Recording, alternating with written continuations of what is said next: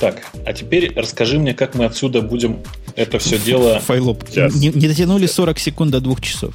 По моим внутренним слава богу. Слава богу. Представляешь, мы просто это плохая примета была бы. А? Ой. По USB найдем. Да. Так а что ты стесняешься? Ты там еще все вот, да, все мы поскольку остановили. Тут просто проблема в том, что мы не сможем это дело выкачивать. Ой, вот между прочим, мне тут пришел Эльдар в чат и говорит коротко про загрузки. У них, то есть у Nokia порядка 30-32 тысяч загрузок с телефонов. GPRS только в России. Сам удивляюсь. По всем подкастам, правда. 32 тысячи загрузок с телефонов по GPRS у подкастов. Я думаю, что это кто-то случайно нажимает просто на кнопку, посмотреть, что это делает. Ну, может быть. Может быть и так. Не факт, что это законченные на самом деле вещи. Но мы сегодня как раз пытались обсудить аудиторию подкастинга в России. Я сверху оценил, что это 100 тысяч человек, Россия плюс Украина. И, в общем, как-то ни у кого не нашлось. У нас сегодня было замечательное мероприятие, на самом деле, про подкастинг. Вот. Мы много чего там рассказывали. В Киеве есть такая штука, как мини-кэмпы. Они проходят раз где-то в месяц. И вот на этот мини-кэмп мы специально позвали Бобука. Такие маленькие презентации, достаточно, как бы это правильно сказать-то, все любительски, собрались, друг другу порассказывали, разошлись. Вот. Ну вот, сегодня было про подкастинг. Я гордо показывал все свои микрофоны, почти все свои микрофоны. Я думал, ты скажешь, я гордо показывал Бобука. И Бобука я тоже гордо показывал, в надежде, что не все вопросы мне зададут. Но все равно большинство все-таки у меня спрашивали. Ты все свои микрофоны привез на этот мини-кэмп? Нет, не все. Я вот как раз вот кастерский не взял, но я честно показывал. Да. Ох, я боюсь, кстати, в Киеве включать GPRS, потому что представляю себе, сколько у меня на роуминге будет стоить GPRS здесь. В айфоне принудительно выключил даже Edge, выключил GPRS, выключил все, в общем, все, что было можно, потому что я прям в ужасе. Да, а Wi-Fi, вот видишь, его сам Wi-Fi не пускает. Я подозреваю, что что-то все-таки есть не в Wi-Fi здесь, где мы сидим, а в том месте, где... А вот что-то в его системе. Ну, конечно. У сильного всегда бессильный виноват. Вспомню классика. Да, мы обещали рассказать, что здесь за... Подожди, пока не рассказал. Подожди, вот стой. Да. Так Бобук пришел туда, да, и сказал слово от имени кого? От имени Радио Ти, от имени подкастеров Вселенной, от имени подкастеров Галактики. Что ты мы его продемонстрировали, и мы пришли и сказали, а вот это еще Бобук. Живой можно пощупать. Звали вообще-то меня... Ну, а я решил всем сюрприз сделать относительно. Ты обращение выдал какое-то? Меня тут пытались сагитировать записать обращение к участникам, но как-то у меня не хватило рук. Слушай, я презентацию делал, могу выслать, если захочешь. Ну, Бобук сказал слово. Бобук, ты скажи, что ты молчишь? Порно сказал. Да, он сказал не одно слово, да. Он много раз его сказал и так далее. Слушай, я не мог удержаться. Меня спросили, что нужно сделать для популяризации подкастов в мире и в России. Я не мог не сказать этого слова, вы же понимаете. Переходить на видеоподкасты. И про видеоподкасты тоже говорилось. Да. Все про порно я рассказал, все хорошо. Про видеоподкасты вы решили, что фигня это все полнейшая, да, и не надо никому? Пока нет. Я думаю, что да, пока не надо. Так. Подождите, не рассказывайте про свой сетап, вы пока сохраните, я прямо сейчас через секунду приду. Окей? Давай. Ага.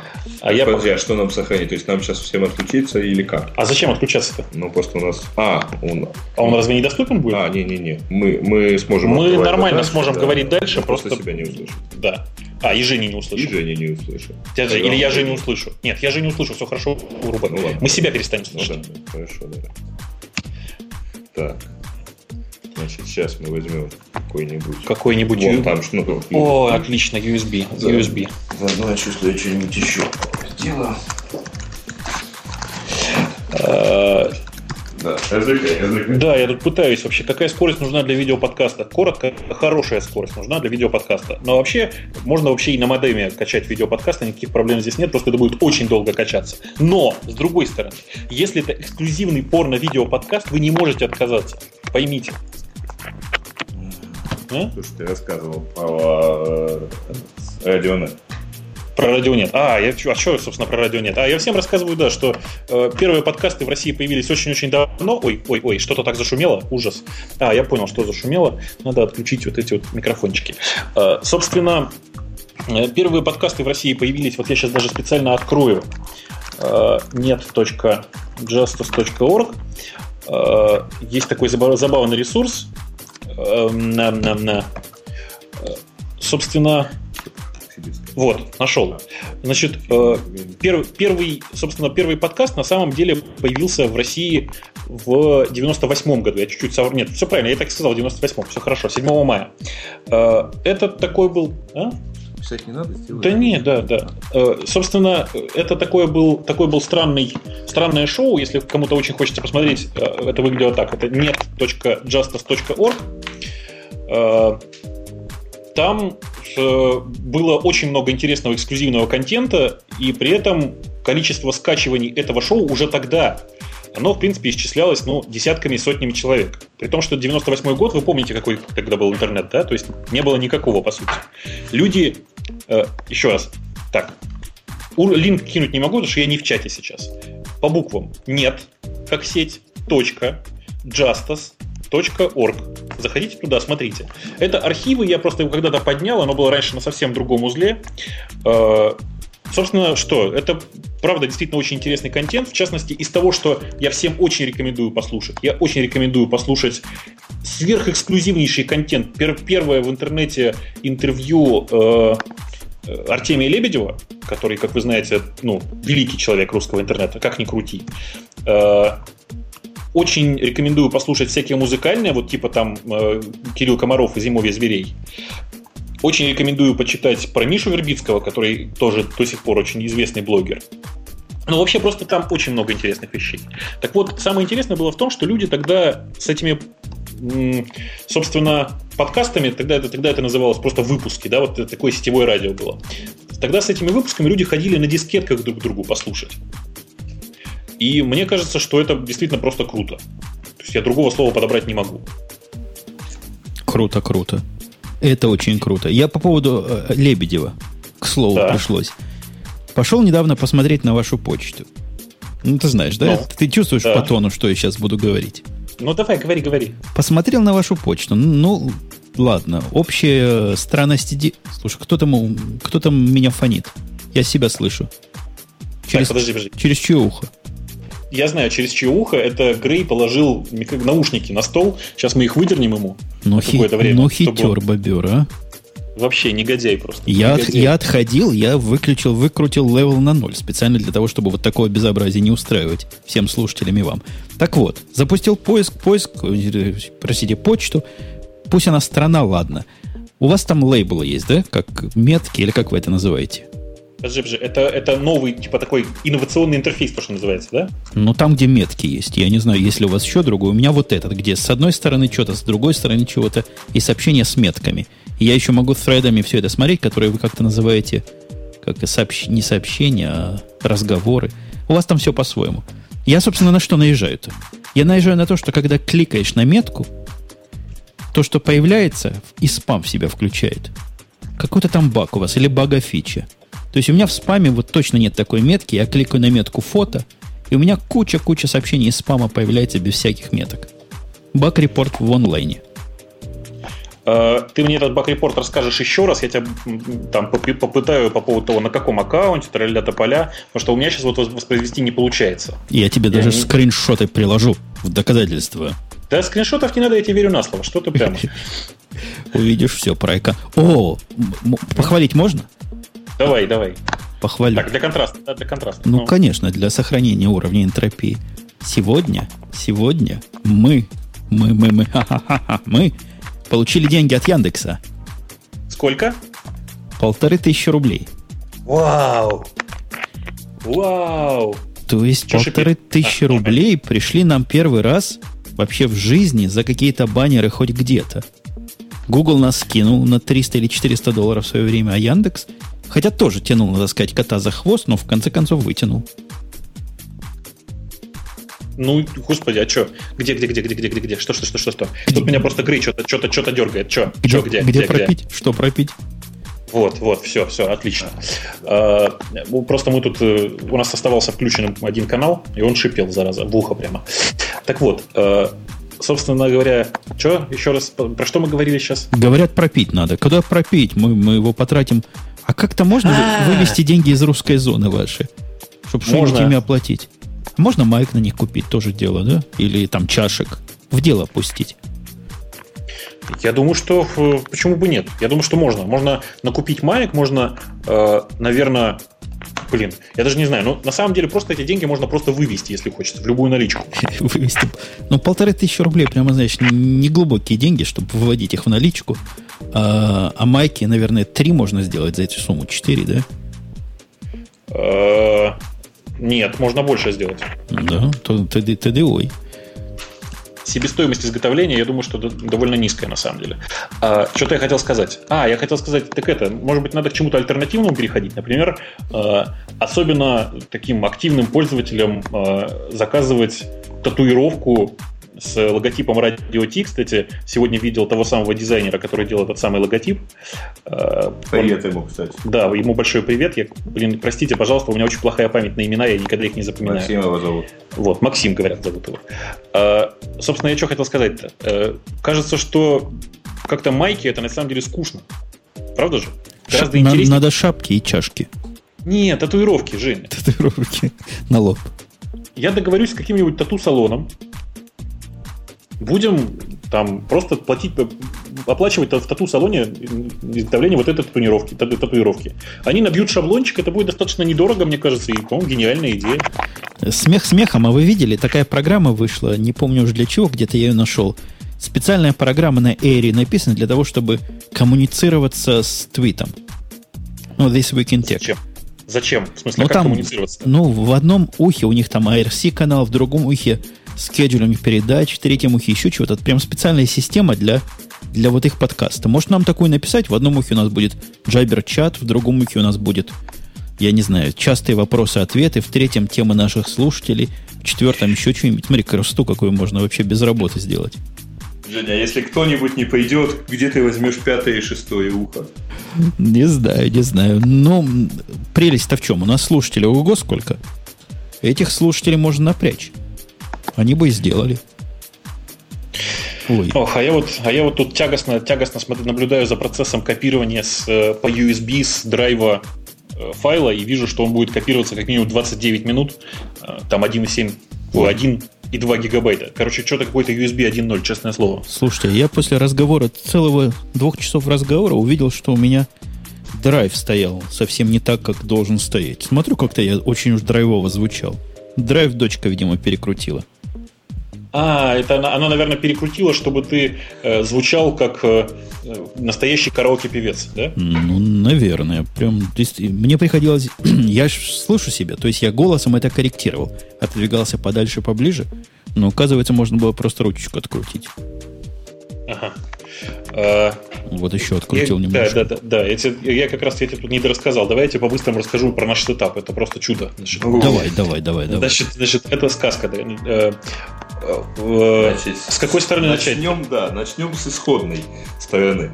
Задача у нас была, во-первых, загнать смотри, мы, естественно, в походных условиях, и здесь не очень хороший интернет. Здесь, на самом деле, он не очень плохой, потому что мегабит здесь примерно есть, но излишне нагружать его не очень хотелось. Плюс, поскольку звонишь ты, мы быстро поняли, что нам придется разбежаться как-то сильно в разные места, потому что, представляешь, Бобук открывает рот, пытается что-то говорить, а звук я слышу где-то там через секунду. Такие дилеи нас бы, естественно, свели бы с ума довольно быстро. Поэтому мы начали искать способ, во-первых, запихнуть 2 наших голоса в один скайп. И этот способ мы, в принципе, как нам показалось, нашли. Правда, оказалось, что, несмотря на предложение подумать над сетапом заранее, мы все решили, что мы все подумали и взяли, что под руку попадет. То есть взяли все, что попало, и начали придумывать. Начали. Значит, вторая проблема была, чтобы при этом нам слышать одно и то же. То есть слышать тебя в двух наушниках или в двух ушах каким-то образом, вот, так, чтобы было нормально. Вот мы успешно начали эту проблему сегодня решать, и проинвентаризовав то, что мы, собственно, соорудили. Вот. Значит, история страшная, потому что, правда, голова кружится. Значит, два микрофона. Нет, не так. Значит, есть у меня хедсет. Даже не так. У меня есть головной микрофон, который это какой-то EKG-шный микрофон, который конденсаторный с преампом. Соответственно, он воткнут в маленький преамп через разъемчик XLR. Мини-XLR. Мини-XLR, да. Женя, ты с нами, кстати? Я весь задумался. Да, пока я слежу, да. Смотри, из него выходит XLR-шнурок, который воткнут... в Маренс. Да. В рекордах такой же, как у тебя. Воткнут в Маренс, это, соответственно, один звуковой тракт. Второй звуковой тракт. Это, собственно, какой-то динамический микрофон. Shure SM52 бета. 58, вернее. Шуровский SM58 бета, который, соответственно, тоже по XLR-ному шнурку воткнут в этот же самый Маренс. Из него, из Маренса, выходит... Что же там? Выходит лайнаут. Да. Из него выходит лайнаут, который представляет из себя на конце два... Мини-джек на два моно-джека, да. Обычных больших. Да. То есть мы делали вид, что мы гитары, если никто не заметил. Значит, лайнаут. Да, эти два шнура воткнуты в... Два входа внешней звуковой карты Inspire 1394 присонусовской. Из нее...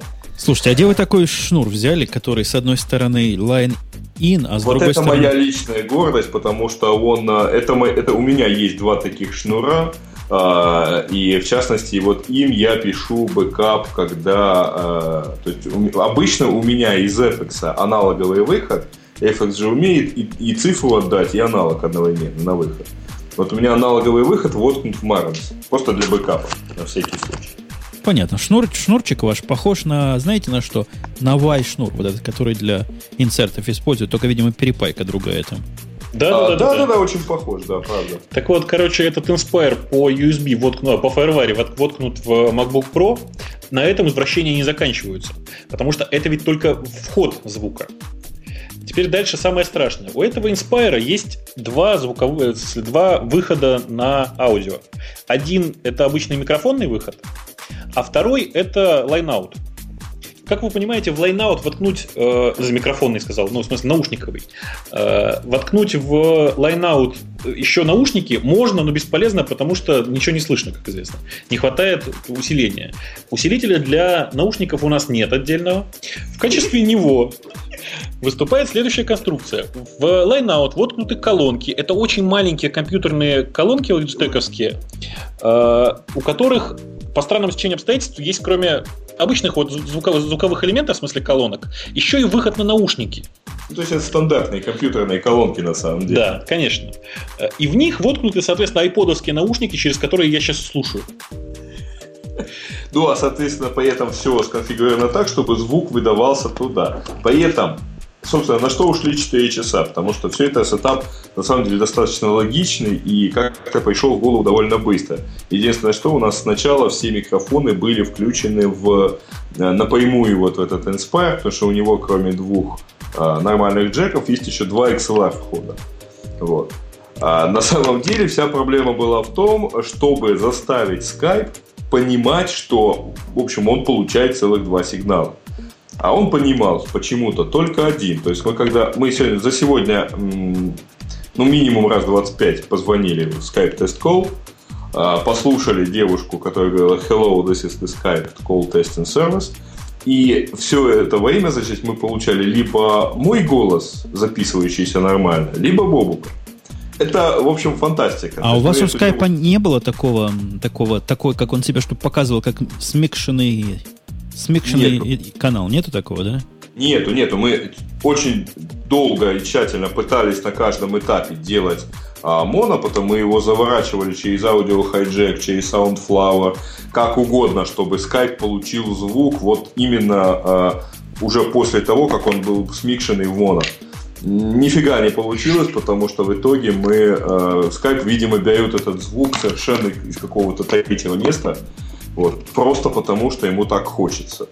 Был еще один способ, который, не знаю, вы пробовали или нет, можно было звук заставить играть и проводочком выход на вход себе подать. У нас проводочка не было. Мы 5 раз про это подумали, но проводочков не было. И 8 часов вечера в субботу в Киеве. В общем, не очень возможно такой проводочек вот просто взять и найти.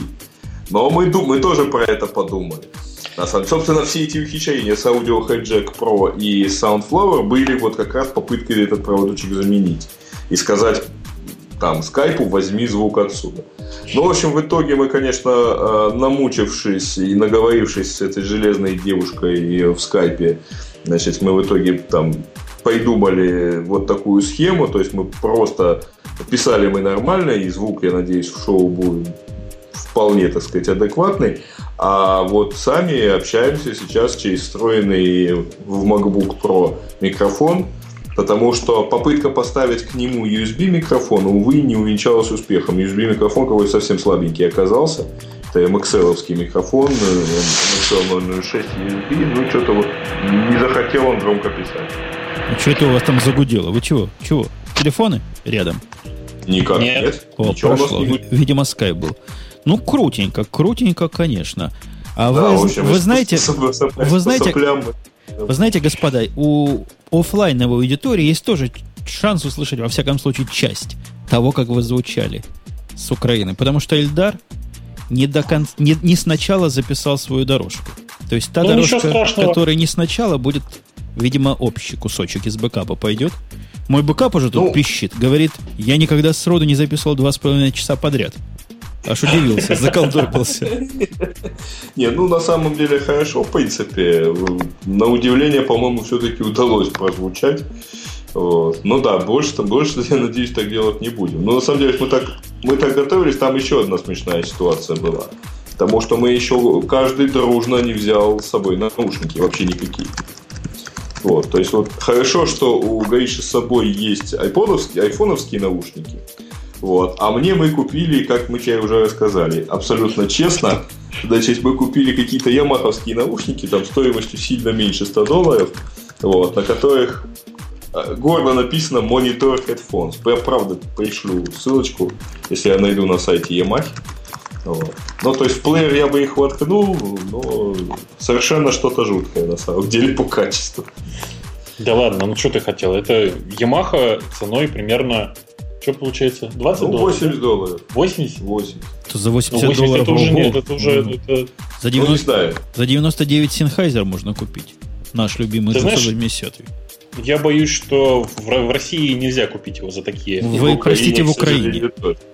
В Украине тоже нельзя. Тоже нельзя за 99. На самом деле мы гордо ходили, но просто вот эти наушники потом не жалко будет оставить и пойти покупать нормальные мониторы. Поэтому... Меня, между тем, тут говорят, что приход Эльдара, очень, очень круто и очень хорошо. Жаль только, что очень мало поливали говном Apple. Конец цитаты. Догадайтесь, кто был автором этого сообщения. Я сегодня подхватил вот это знамя, потому что человек пришел в гости, как культурный, не может поливать то, что здесь принято поливать. Я просто вовсю, по-моему, соответствовал. Разве нет? Слушайте, а мне, кстати говоря, сейчас на MacBook поехало обновление где-то размером 8 мегабайт. Утверждается, что после этого у меня заработает MobileMe. Нет, ты знаешь, что это обновление сделает? Я его установил уже. Иконку поменяет? На 8 мегабайт, что ли? Во-первых, поменяет иконку, а во-вторых, программка синхронизации станет как-то умнее. Она теперь про конфликты более настойчиво говорит. Не там внутри, как раньше в Advanced было, а теперь прямо на виду пытается конфликты разрешать. Все, что я заметил. По-моему, это предыдущее тоже поведение, когда у него меняется больше 5% объектов, будь то в календаре или в контактах, он начинает активно так вот. Сейчас ты увидишь, он по-другому пристает. Во-первых, сама иконка меняется, с восклицательными знаками появляется там вверху. И, во-вторых, какой-то они пытаются интерфейс мерджинга дать. То есть он тебя сам в календарь кинет, там это пометит специальным образом, там что-то сделали. Понятно. Да, тут совершенно еще, конечно, не кстати умер в какой-то момент Wi-Fi. У меня есть подозрение, что тут что-то ломалось в DHCP. Слушай, тут хороший вопрос мне задают. Поставил ли я Things на iPhone и как оно? Вы знаете, это самые бездарно потраченные $9, которые я потратил за последнее время. Что это такое Things? Things это планинг такой. Это планинг. То есть этот планинг я даже и представить не мог, что это будет совершенно отдельная аппликация. Она вообще никакого отношения к моим Things'ам не имеет. Никакого пути их вместе говорить нету. Я не нашел. То есть, слушай, но... нафиг оно такое надо? У него даже настроек нету. Это просто такой Things просто для айфона. Все. Жень, а такой вопрос. А вот Evernote ты себе поставил для айфона? Кого поставил? Evernote. Вот Evernote поставил, но вот теперь проблема пароль свой вспомнить.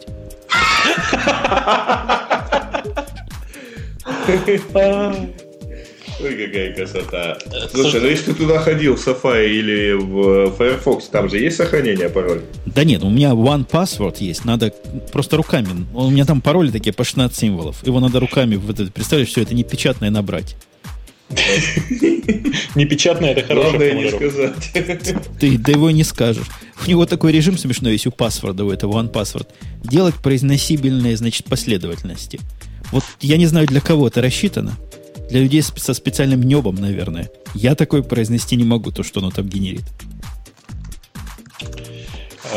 Произносить-то зачем? Это же пароль. Ну, для того, чтобы можно было по телефону сказать. Там Танго, Альфа, Браво, Чарли. Я вчера с этими Чарлями, с индейцем разговаривал, прямо он аж ополоумел от моих натовских сокращений. Говорит, чего? Чего? Правильный вопрос, ты знаешь, какой? Какого черта, кто все эти люди? А он мне людьми называл. То есть я ему вот это Чарли Браво, папа. Ага. А он мне там P like Peter, там O like не помню кто. Класс. Женя, кстати, ты обратил внимание, что вот такой сетап нам дал главный. У нас задержек сегодня не было вообще. Думаю, да, это замечательно. Вам надо в физическом мире сводить, тогда вы не будете перебивать друг друга. Можно треснуть рядом того, кто перебивает, и сразу решается проблема. Когда сидишь рядом, даже вдвоем очень тяжело тебя перебивать. Меня вообще тяжело перебивать. Попробуйте. У меня микрофон громкий, и ручка выкручена на максимум. Вот, как тебя перебьешь, когда у тебя ручка на максимум выкручена?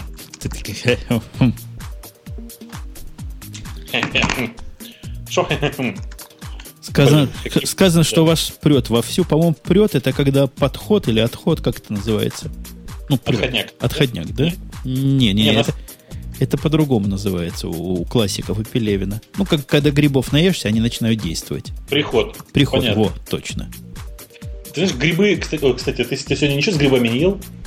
Я вообще еще сегодня не ел ничего. С грибами не мы ели на самом деле, а рядом ели. Да, девушка ела суп с грибами, может быть, мы просто нанюхались. Ну, на самом деле, мы сегодня даже не выпили, на самом деле, ничего из-за всего этого, хотя очень, в общем, хотели.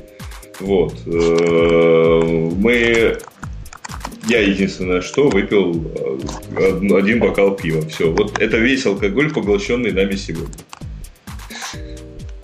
Ой, я вам скажу, замечательная программка. Вот если я про Things поругал, про Evernote сказать ничего не могу, но вот Remote Control, вы видели эту идейку, да?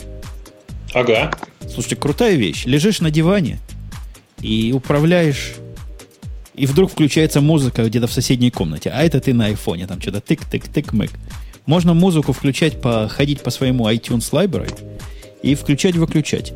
Мало того, что включать-выключать, ее можно перенаправлять на все устройства, которые это поддерживают. Ну, блин, ты же понимаешь, что это развитие идеи, как она называлась-то, умный дом, да? Вот это как раз оно. Ну да, практическое применение как-то не очень много, но домашних напугать, знаешь, круто, можно. Ну, тут, знаешь, вот кто же ты рассказывал? Говоришь, ты, по-моему, вчера рассказывал, что в Москве сейчас новые гаджеты придумали. Или нет? Не помню. Значит, другие москвичи. У нас дни Яндекса в Киеве, у нас семинар 2 дня проходил в Киеве. То в Москве сейчас новая мода на гаджеты, говорят. Это такой маленький брелочек, который позволяет выключить любой телевизор. Поскольку в Москве сейчас после вот всего этого евро очень много телевизоров в кафе, и очень сложно с ними как бы работать, находиться в одном помещении, поэтому вот модно пойти и взять, погасить все телевизоры в округе и сесть нормально пообедать. Интересно, как это работает. Я просто задумался. То есть, неужели у всех пультов одинаковый сигнал, только разная частота на выключение? Что-то я даже не знаю, как это можно сделать.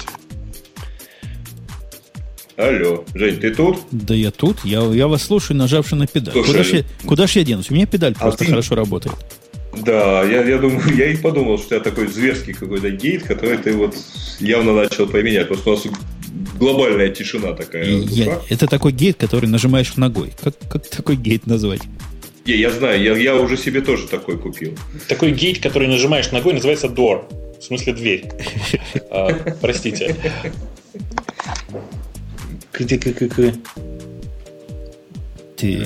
Brute Force высылают всевозможные сигналы выключения, предполагает Бормотов.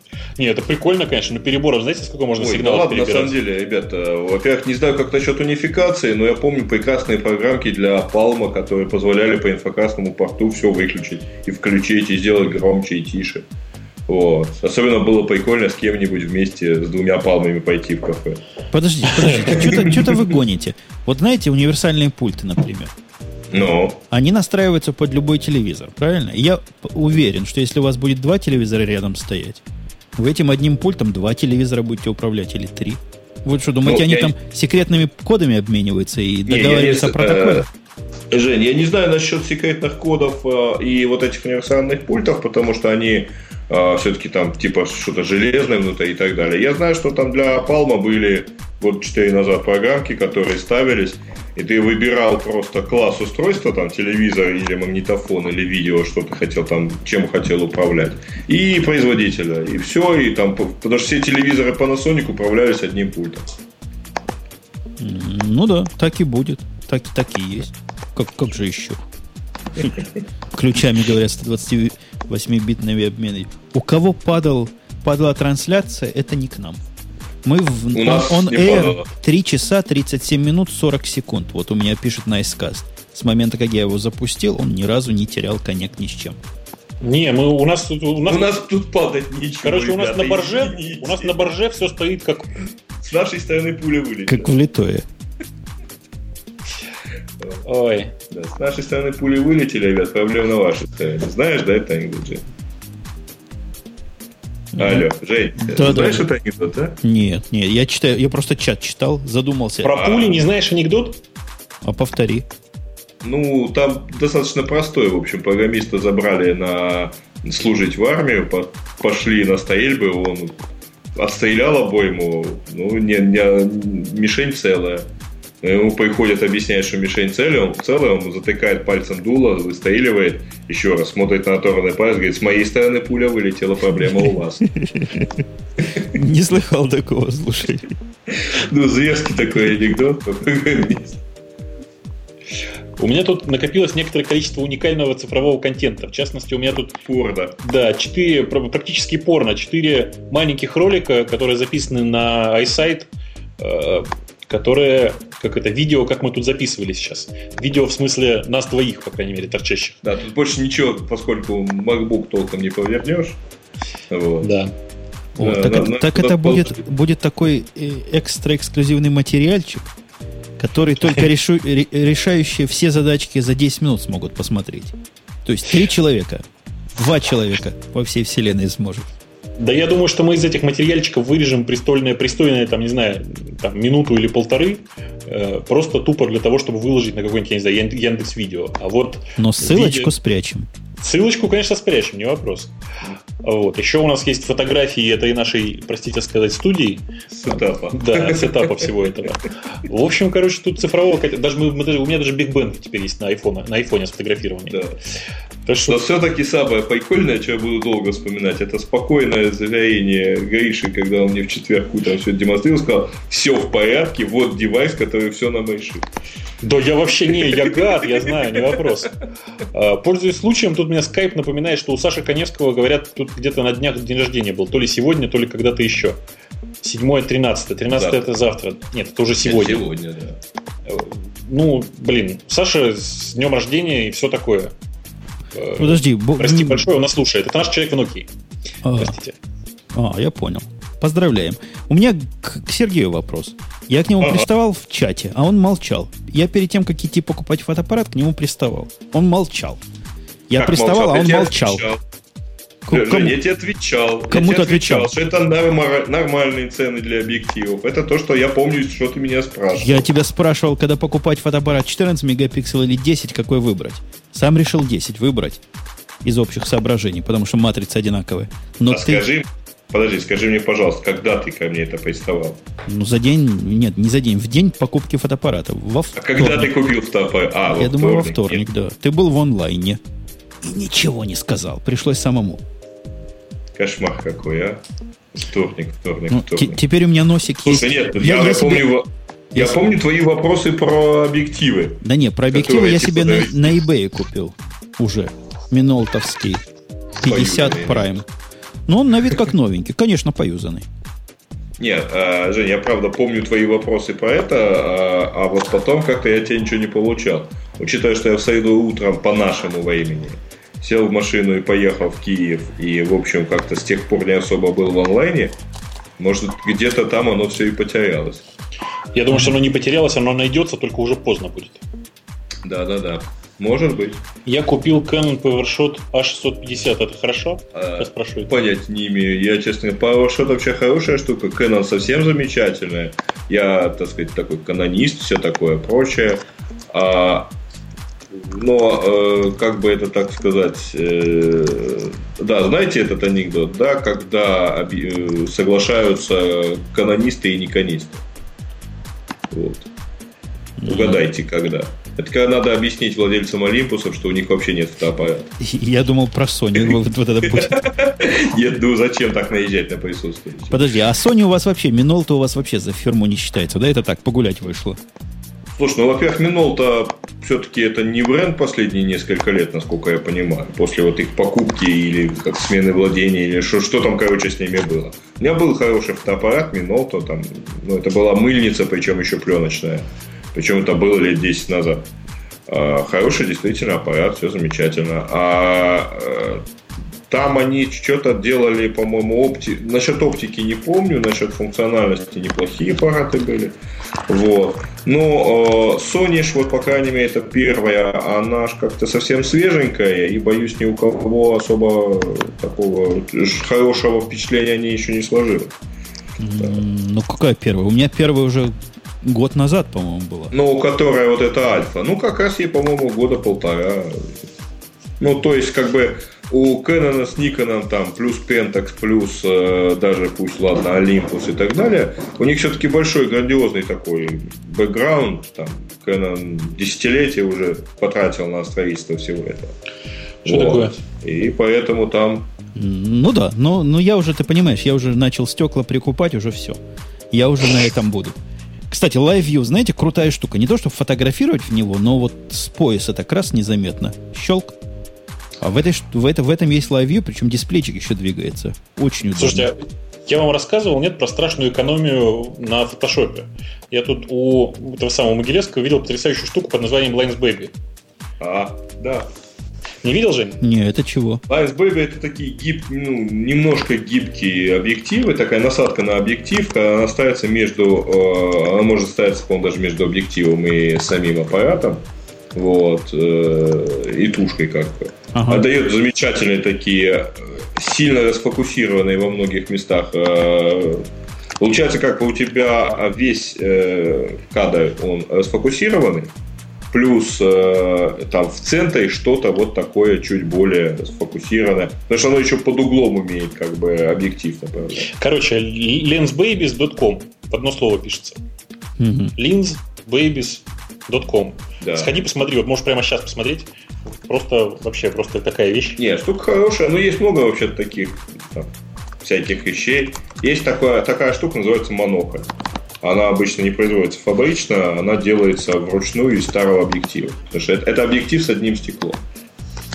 Вот. Обычно в объективе-то у тебя несколько стекол, и там они соответствующе расположены. Так вот, монокль тоже дает замечательные такие эффекты всякие разные. Красивые и все такое. Понял. Я теперь жду выхода нового объектива, они пообещали. Я уже даже в очередь записался. Такой, цейсовский. Как раз на каждый день, который... Цейсовский на каждый день? Ну, мы теперь перешли на тот уровень, что у нас на каждый день уже цейсовские, понимаешь? Это, наверное, ты называешь стандартный объектив или штатный, да, таки на каждый день? Или это как? Ну, такой не этот самый, как же он называется-то, господи?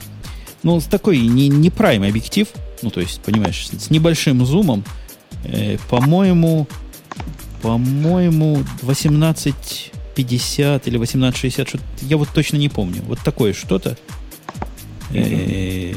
Денег стоит хороших, но много, да.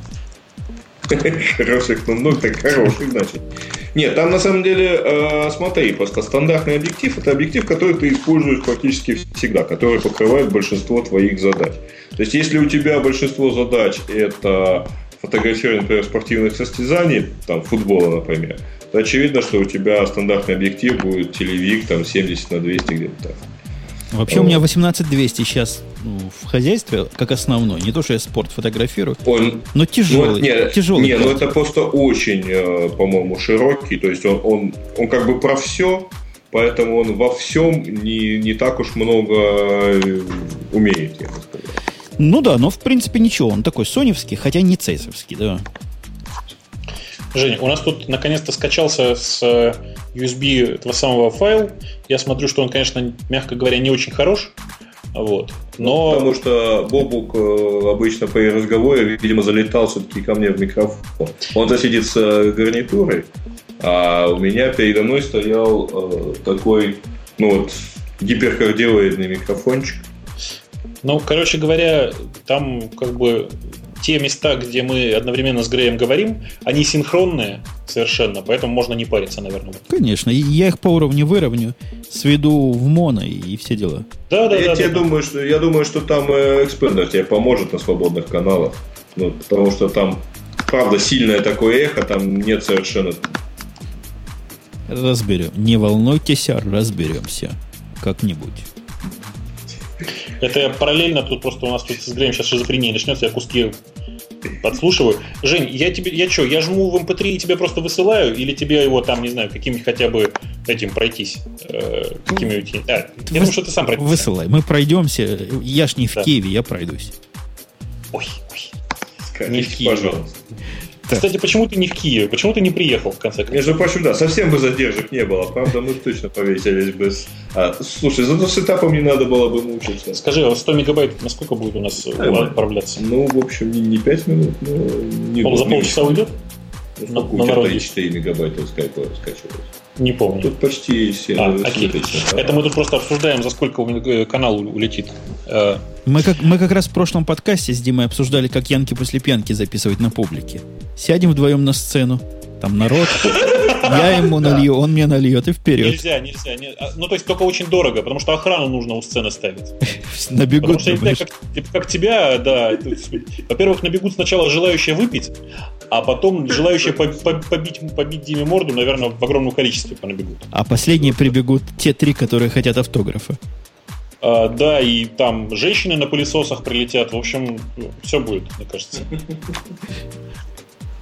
Да. Будет все очень весело. Замечательный, кстати, у вас выпуск получился. Я как раз в среду, когда ехал в машине и слушал, наслаждался. Потом я насладился еще 2 выпусками самого Димы. Мне понравилась фраза. Жжет? Нет, мне жутко понравилась фраза, знаешь, про что? Что современные ведьмы сейчас предпочитают вместо метлы пользоваться пылесосом. Замечательно, вот. Буквально каждая фраза супер. У вас прямо, у вас действительно каждые полчаса стучит. Это чей телефон так себя ведет? Это не телефон, это мы сидим в кабинете, потому что в итоге, наплевав на Wi-Fi, с Wi-Fi у нас как-то все не сложилось, мы, значит, воткнулись с Ethernet. Ethernet здесь все-таки в одном месте. Вот. И это одно место находится напротив больших таких напольных часов, человеческий рост. Вот они бьют каждые 15 минут. Нет, я прямо когда приехал в Украину, я сразу понял, что интернет здесь в основном в одном месте. Вот. Это одно место неудачно расположено вот прямо напротив часов. Ну что делать? Оно могло быть еще хуже расположено, если я Бобука намек понимаю. Ну, в общем, да. Я уже всем рассказал, что Украина, она, в общем, не самая дружелюбная страна, особенно для русскоговорящего человека. Ну, потому что я подозреваю, Бобук что-то на границе такое сказал, но у него и поезд на час опоздал. Нет, я, кстати, ничего не говорил. Он первый начал. Поезд. Надо было по-английски разговаривать, там наверняка он так и сказал, что I don't speak your barbarian language, после чего его и полюбили. Да, нарываешься. Ну, конечно. Как может, буквально, да. Вот. Так что я все-таки подозреваю, что это у него что-то такое. У него ноутбуке. Да, у него какой-то явно баг в ноутбуке, потому что... У меня ничего не падало особо. Мне не давали совершенно. Но я хочу сказать, что у меня тоже ничего особенно не падало до тех пор, пока ты свой ноутбук не открыл. Только он откроет свой ноутбук, сразу же Делинк говорит: нет, хозяин у меня вот. И выпускает у меня интернет. А после этого сразу часы бить начинают. Понятно. Не, часы бить начали, то есть они все это время били, но там, в той комнате, где мы сначала сидели, там этого не было слышно. Ой, господи, так это, раз уж шоу-то закончилось, куда у нас Олечка-то делась? Она связалась со мной, говорит: опять не успеваю, виновата я. Не знаю уже, что и как извиняться. Ну, там у нее как называется? Ну, Москва соблазн, я же говорю. Ой, какой ужас. Ты понимаешь, в субботу начинается вся светская жизнь. Она начинается. Это мы с тобой уже от светской жизни устали, нам бы наоборот. А она молодая и зеленая. Она молодая, зеленая, и лучше бы она не публиковала фотографии в своем этом самом Яру, потому что мне стало плохо. Нет, она с подругой. Да, она там с подругой просто. Хочешь, зайди посмотри, но это кажется, что таблетки нужны. Не для слабонервных? Да, я не знаю, меня укачало. Да, я вот такой циничный, ну что вы прямо. О, у нас файлик сохранился почти. 52 секунды, 51, 50, 49, 48. Сохранился это еще только на диск. Нет, на самом деле он у нас сохранен надежно. Маран замечательная штука в этом отношении. То есть я сегодня впечатлил весь миникэмп показом компактного диктофона для профессиональных целей. Да, компактный, с двумя удобными ручками для переноски. Ну а сейчас у нас, в общем-то, сильно спас, потому что, по крайней мере, там сильно заковыристую конфигурацию нам оказалось возможным отменить. Потому что подозреваешь, что никакая сильно многозадачная ось так нас бы не выручила. Писать с одного входа. Ой, незаменимая вещь. Со всяким М-аудио и всяким... Опять зашумело у вас что-то. И всяким прочим не сравнить вообще никак. Разная вообще вещь. Меня вот что расстраивает, она не умеет как USB-карта работать. Звуковая. Вот если бы еще так умела вообще. М-аудио микротрек умеет. Ветра, прекрати показывать мне эти фотографии. Я открыл опять это увидел эту фотографию. Ну что ты делаешь вообще? Как можно издеваться так над человеком? Я же еще не пил сегодня. Зачем же, блин? Я прямо пойду. Нет, это для шутки юмора какой-то. Ну что вы, как дети малые, накинулись? Там в подкасте все это как-то объяснялось. Да, ну я же говорил, что я не слушаю подкасты, поэтому я не могу услышать. Я читал комментарии. Там было все объяснено, кому надо.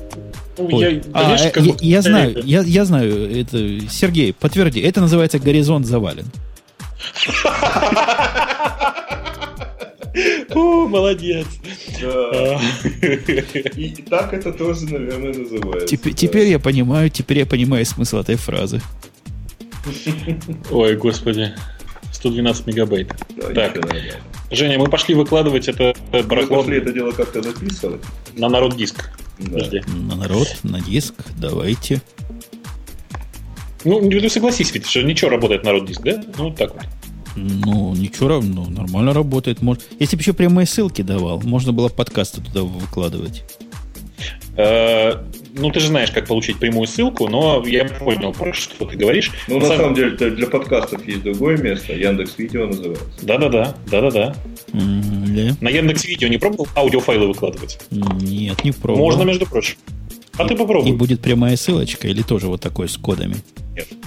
Будет флешплеер для проигрывания. Мне не надо флешплеер, мне нужно MP3 линку. Женя, что ты как маленький? Берешь из флешплеера берешь скриптиком, который оттуда достает. Код для вставки смотришь? Смотришь код для вставки.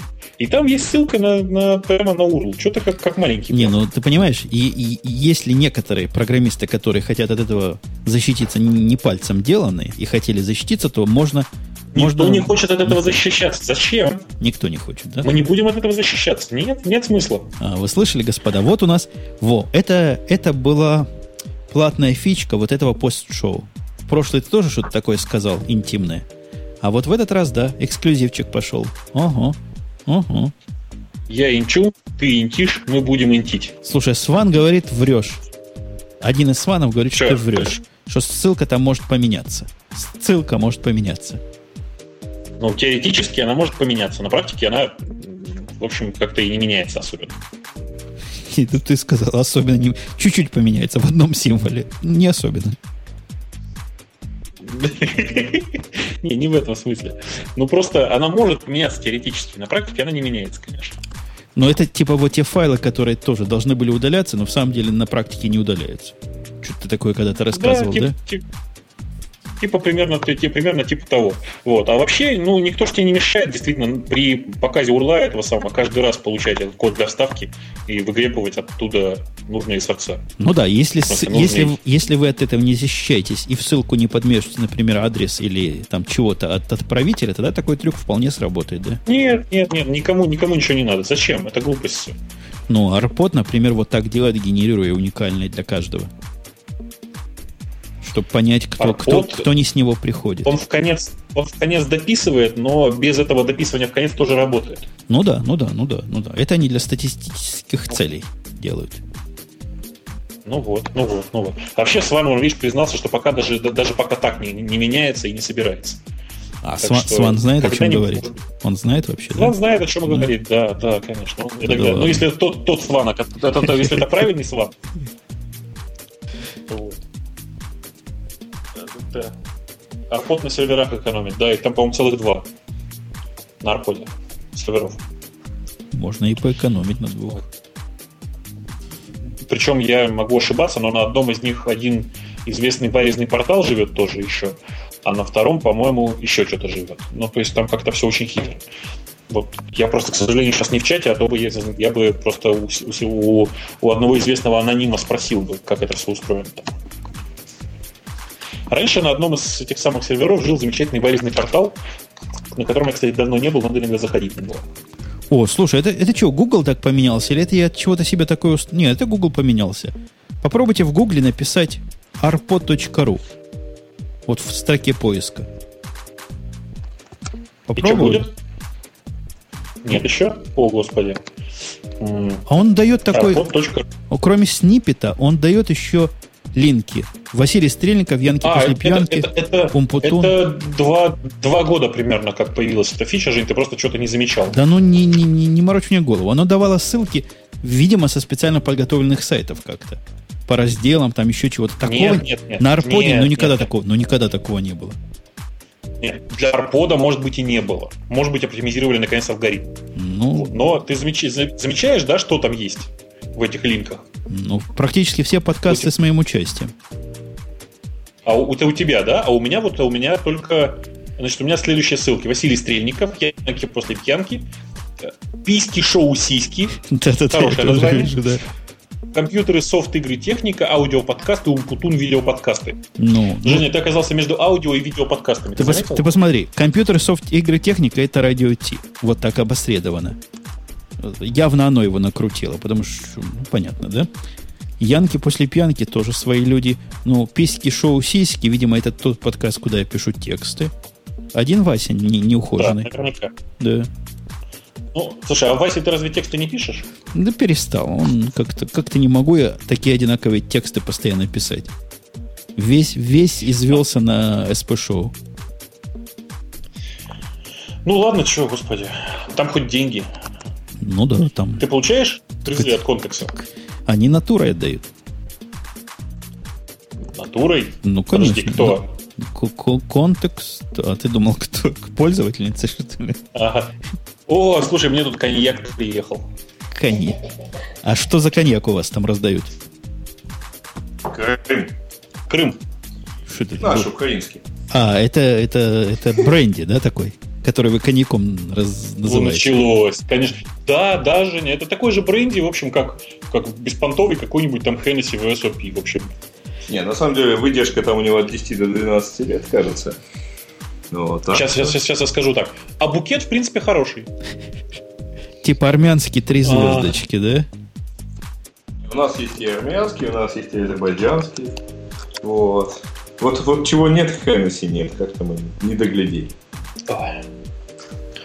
Хорошо. А я уже с утра того принял Hennessy в кофе. Радиотип после пятки, да. Два раза. Ну, я в кофе всегда. Пока кофе не выпью с Hennessy, так день не начинаю. То есть день у тебя когда вообще начинается-то? Как проснусь. Сегодня начался в 12 часов. Кошмар. И ты в 12 часов пьешь? Да ну не коньяк же чашками. А полчашки коньяка на полчашки кофе. Скажи, у тебя эхо долетает сейчас? Вот сейчас долетает, да. Хотел поругаться, да. Сейчас заткну обратно, понял. Не, просто мы решили все-таки уже без наушников посидеть, но нам как-то, да. Без наушников не получается. Просто просидеть 3 часа в наушниках от айфона довольно тяжело. Слушай, а вот эти самые Sennheiser хорошо, прямо сижу, чуть-чуть правое ухо начало болеть. Нормально. Это которая, в смысле, 271, да? Или какие у тебя? Не, Sennheiser 280. В смысле, дошло. Не EKG, а Sennheiser. Не, в EKG столько не высидишь. Даже в 271, мне кажется, не? Ты знаешь, я в них очень хорошо сижу. Я в них могу часами сидеть просто. Да. Ну, привычка. Уже 3-й год в них сижу, кстати, с твоей наводки. Да, я помню. А я помню. Все помнят. Да. У нас Hennessy хоть услись 400 рублей 0,5. Не, ну это, конечно, да. 400 рублей 0,5. Ух ты. 400 рублей 0,5, да. Это крутой Hennessy, должно быть. Вообще просто, да. Я вот покупал... Ну, тебе сказали, усаись. Я покупал $40-45 стоит VSOP бутылочка. Причем это в таком нормальном магазине, где цены, хорошие цены, небольшие. Товарищ Android, есть такой к вам вопрос. А как это наушники скорее для джаза? Ну как, басов нет, верха есть. Такой хорошо подготовленный для музыки девайс. И черного цвета. Да. Для джаза, да. Одеваешь и даешь джазу, да? Все нормально. Кстати, о джазе, господа. Есть для iPhone такая аппликация, называется AOL Radio. Совершенно замечательно, стабильно работает. То есть вот проблема FM-радио, когда будет iPhone в сетях 3G и будет дофига коммуникаций, прям проблему FM-радио в айфонах решает. Слушай, на самом деле эти проблемы, например, у нас решены давно. Есть энтузиасты. То есть это, как обычно, такая гиковская штука. Но есть энтузиасты, которые себе в машине собирают мобильный хотспот. То есть у них воткнут в раутер... Ты опять педаль нажал, ну ладно. То есть у них воткнут в раутер... Значит, у них есть какой-нибудь раутер типа Asus, который поддерживает там всякую перепрошивку и вообще на базе там того же Linux сделан. В него воткнут USB модем CDMA. Ага. Вот. И все это дело запитано от бортовой сети, то есть, в общем, там маломощные конвертеры там, с 12 вольт на 220 от прикуривателя вполне доступны, там, не стоит там, $50, предположим. Вот человек едет себе, у него всегда держится, особенно если он ездит по городу, у него всегда в городе держится нормальный коннект, и там худо-бедно 256 или 512 килобит он всегда имеет. Вот, представляешь, ты сел в машину, у тебя там Wi-Fi. И, кстати, действительно, скорости вполне хватает. Я вот такой связью ровно пользовался. Еду себе в поезде и пользуюсь. Слушаю радио онлайн. Нормально. Ну вот... Извращенцы.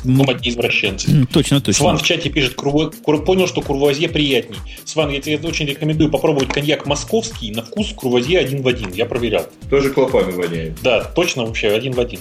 Нет, курвуазье тоже... Это все ужас, только чтобы айфоном пользоваться. Не понял, в чем ужас, Сван, если честно. Почему это ужас? И почему только что айфоном пользоваться? Сван, Курвази не лучше. Вот поверь, старому певцу он другой, конечно, но как-то как Хеннесси больше можно выпить. А все они, конечно, клопами воняют. Ну, что вы рассказываете? Да не воняют они. Можно еще мартель попробовать, он очень женский. Сван, если в тебе твоя женская половина сильна, то мартель. Во-во-во, Сван вот знает, да, московский, говорит, пьет регулярно. Ну, пить регулярно я тебе не советую, а в принципе мы да, вообще... я категорически против, на самом деле, как товарищ по производству, вот, не надо этого. Регулярно московский не рекомендую. Слушайте, по поводу выпивания. По поводу выпивания. Подожди, я тебе расскажу. Да, он тоже хочет. Мы просто со Сваном очень долго горевали, что в нашем любимом заведении, в моем любимом заведении закончился мартель, его перестали там закупать, а мы с ним мартель в СУП пили только так вот. Очень такая. Это ему мартель не очень, а мне мартель. Это твоя женская половина, сказывается. Точно девчоночий коньяк.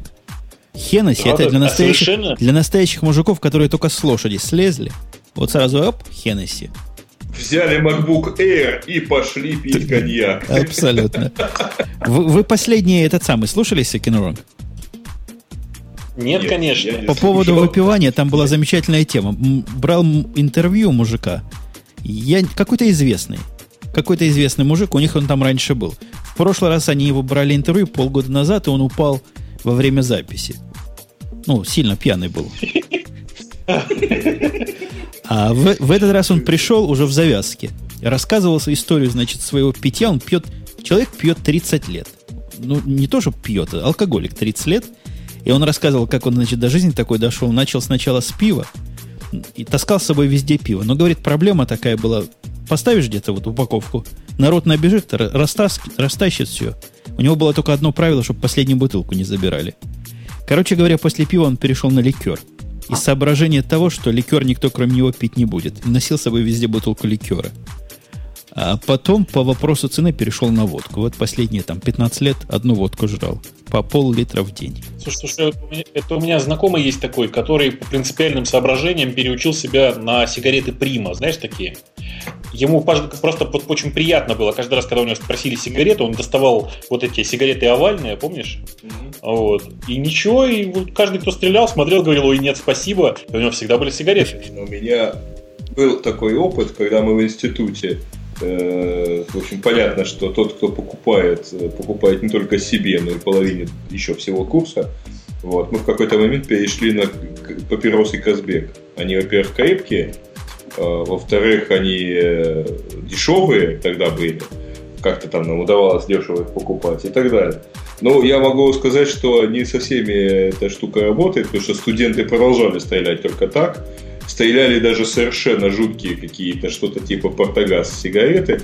В общем, не везде это работает абсолютно. Так что не надейтесь на 100% срабатывание. Да. Мысль была умная. Прямо мысль умная была. Хотел поделиться наблюдением. А тут сигареты не стреляют. Вот вы рассказывали, как стреляют. Если кто просит сигарету, тут же $1 дает. Мне всегда неудобно, отказываться приходится. Представьте, сколько можно бы у вас долларов настрелять таким образом. Сигаретка $1. Подожди, $1 за сигарету? Но если кто-то подходит, у меня просит закурить, когда я курил на улице, он протягивает другую руку. Сколько у вас пачка стоит? Ну, смотря... Ты же трубку куришь. Ну, я говорю из своего прошлого опыта, когда я еще курил сигареты, курил возле офиса. Сейчас уже никто не просит. Так. Подходит человек, дает $1, говорит: дай сигарету. Ну, даешь сигарету, $1, ему обратно даешь. Вообще в Чикаго пачка стоила последний раз $7. У нас стоит она в 2 раза дешевле в деревне. Как-то в Чикаго все дорого. Вот так вот. Хороший бизнес. Да. А еще можно, кстати, закупать сигареты в России, благо, что они тут сильно дешевле, и таскать их туда. Да за такие сигареты, я думаю, мне не то что $1, еще мой заберут, если я таким Мальборо угощу. Ты же пойми, что когда он тебе дает $1, он же не знает, откуда этот Мальборо. Ну да. Ты же ему не показываешь, что там написано Минздрав соцразвития предупреждает. Вот. Курение именно этих сигарет опаснее для вашего здоровья. Ну, да, Сван, спасибо за совет носить с собой 2 пачки, но я уже 5 лет вообще никаких пачек не ношу, поскольку поэтому вот все, типа, не работает. Какая контрабанда? Вам пишет, сигареты, говорит, провозить контрабанда. Да вы что, издеваетесь, что ли? Какая нафиг контрабанда? Я для себя. Если на таможне спросят, я все скурю прямо там на таможне. На 2 дня всего 20 блоков и взял. Говорят, за $1 приму, а смех смехом. Я как-то стоял с Карлом, курил. Это персонаж, который сам себе сигареты собирал. И к нам подошли попросить. У меня была одна. Я вынес с собой из офиса. А Карл так деловито достал бумажку, достал табак и начал накручивать этой тетке несчастной сигаретку. Она аж ополоумела от такого зрелища. Потому что знаете, да, чего накручивает, когда накручивает? Да, конечно. Я не помню, у меня это было или кто-то мне рассказывал. Когда попросили за границей сигареты, человек достал папиросы. Нет, я с папиросами за границу не ездил, но тоже вот что-то такое. Так, товарищ покурил, догнал, попросил еще, на самом деле. Они же, естественно, крепкие, что папиросы, что там вот такие наши сигареты без фильтра. А я еще в какой-то момент водил дружбу с человеком, у которого родители работали на фабрике сигаретной. И он приносил, у него всегда лежал некондиционный товар. Ну, там, например, хорошая такая правильная сигарета длиной в 1,5 метра. Ну, она мимо ножа проскочила, ее не порезали в нужный момент. И вот она такая, вот, мы ее развернули, покурили, свернули обратно, положили на место, все хорошо. Слушайте, а мою нынешнюю любимую шутку про Голландию все же знают, да? Нет? Жень? Я пытаюсь услышать, которая из них. Вспомнить. Просто в Голландии наконец послушались Евросоюза и запретили курение в общественных местах сигарет, в смысле табака. Теперь говорят, что если в кофешопе в косяке, в смысле в конопле, найдут табак, то кофешоп тут же закроют. Да, это смех смехом, а это не шутка, это факт настоящий. Как раз я слышал в радио в вашем обсуждении вообще этого всего. И вот думают, зачем это и где. Но говорят, в косяке обязательно табак должен быть, специалисты. А без этого смысл косяка подрывается немножко, не? Я не знаю, честно говоря, не такой большой специалист в этой области. Вот. Но говорят, что уже есть развитие этой шутки, что министр здравоохранения Голландии сказал, что теперь для того, чтобы Евросоюз заставил Голландию запретить распространение марихуаны в специально отведенных для этого местах, нужно, чтобы Евросоюз сначала разрешил курение марихуаны, вот, а потом его запретить, и его запретят. Да, и запретят во всем Евросоюзе. По-моему, отличный способ. Я вот смотрю на наш чат, и вот представляете, да, люди, которые после шоу не слушают, а пойдут чат читать. И вот глубокие мысли вызывают. Читаю чат и долго думаю, не надо... В какой-то веке ни одного гиковского вот такого ухода, повышения градуса. Градус у нас только алкогольный повышает. Красота. Ты себе тоже там что-нибудь налей и зови Диму, начнем бы записывать там радио Ти после пьянки. А у нас уже был такой опыт. Правда, ты тогда у нас еще не был в гостях. Я тогда с удовольствием слушал и на самом деле тоже пил, но заказывал. Так, вам хорошо, вы там пьете, а я тут сижу как прикованный у микрофона, с одной стороны, с другой стороны у меня трубка на улице лежит еще с того момента, когда Бобук за 10 минут появился и говорит, давай пробовать, или за 15. Не успел даже курнуть разу. Знакомьтесь, это умпутун, он больше не пьет, потому что больше не может. Как раз про сигареты рассказываем, естественно, повышает, так сказать, желание. Но у нас еще будет закачиваться и закачиваться на самом деле, там где-то, по-моему, еще минут 40. 45 даже еще. Так что мы тут, в общем... Ну что, давай просто действительно закроем лавочку. Мы тут пока коньячка попьем, все, и я тебе ссылочку пришлю. Ага. Ну все, господа, дорогие и дамы, до свидания. Я останавливаю скайп, останавливаю вещание, останавливаю все на свете. Всем спасибо, все свободны. А ничего мы сегодня засиделись-то? 2:30. Да, у меня 5:30 дня, точно. Останавливаю. Ужас. Ну давай. Все, давай, спокойной ночи всем. Пока.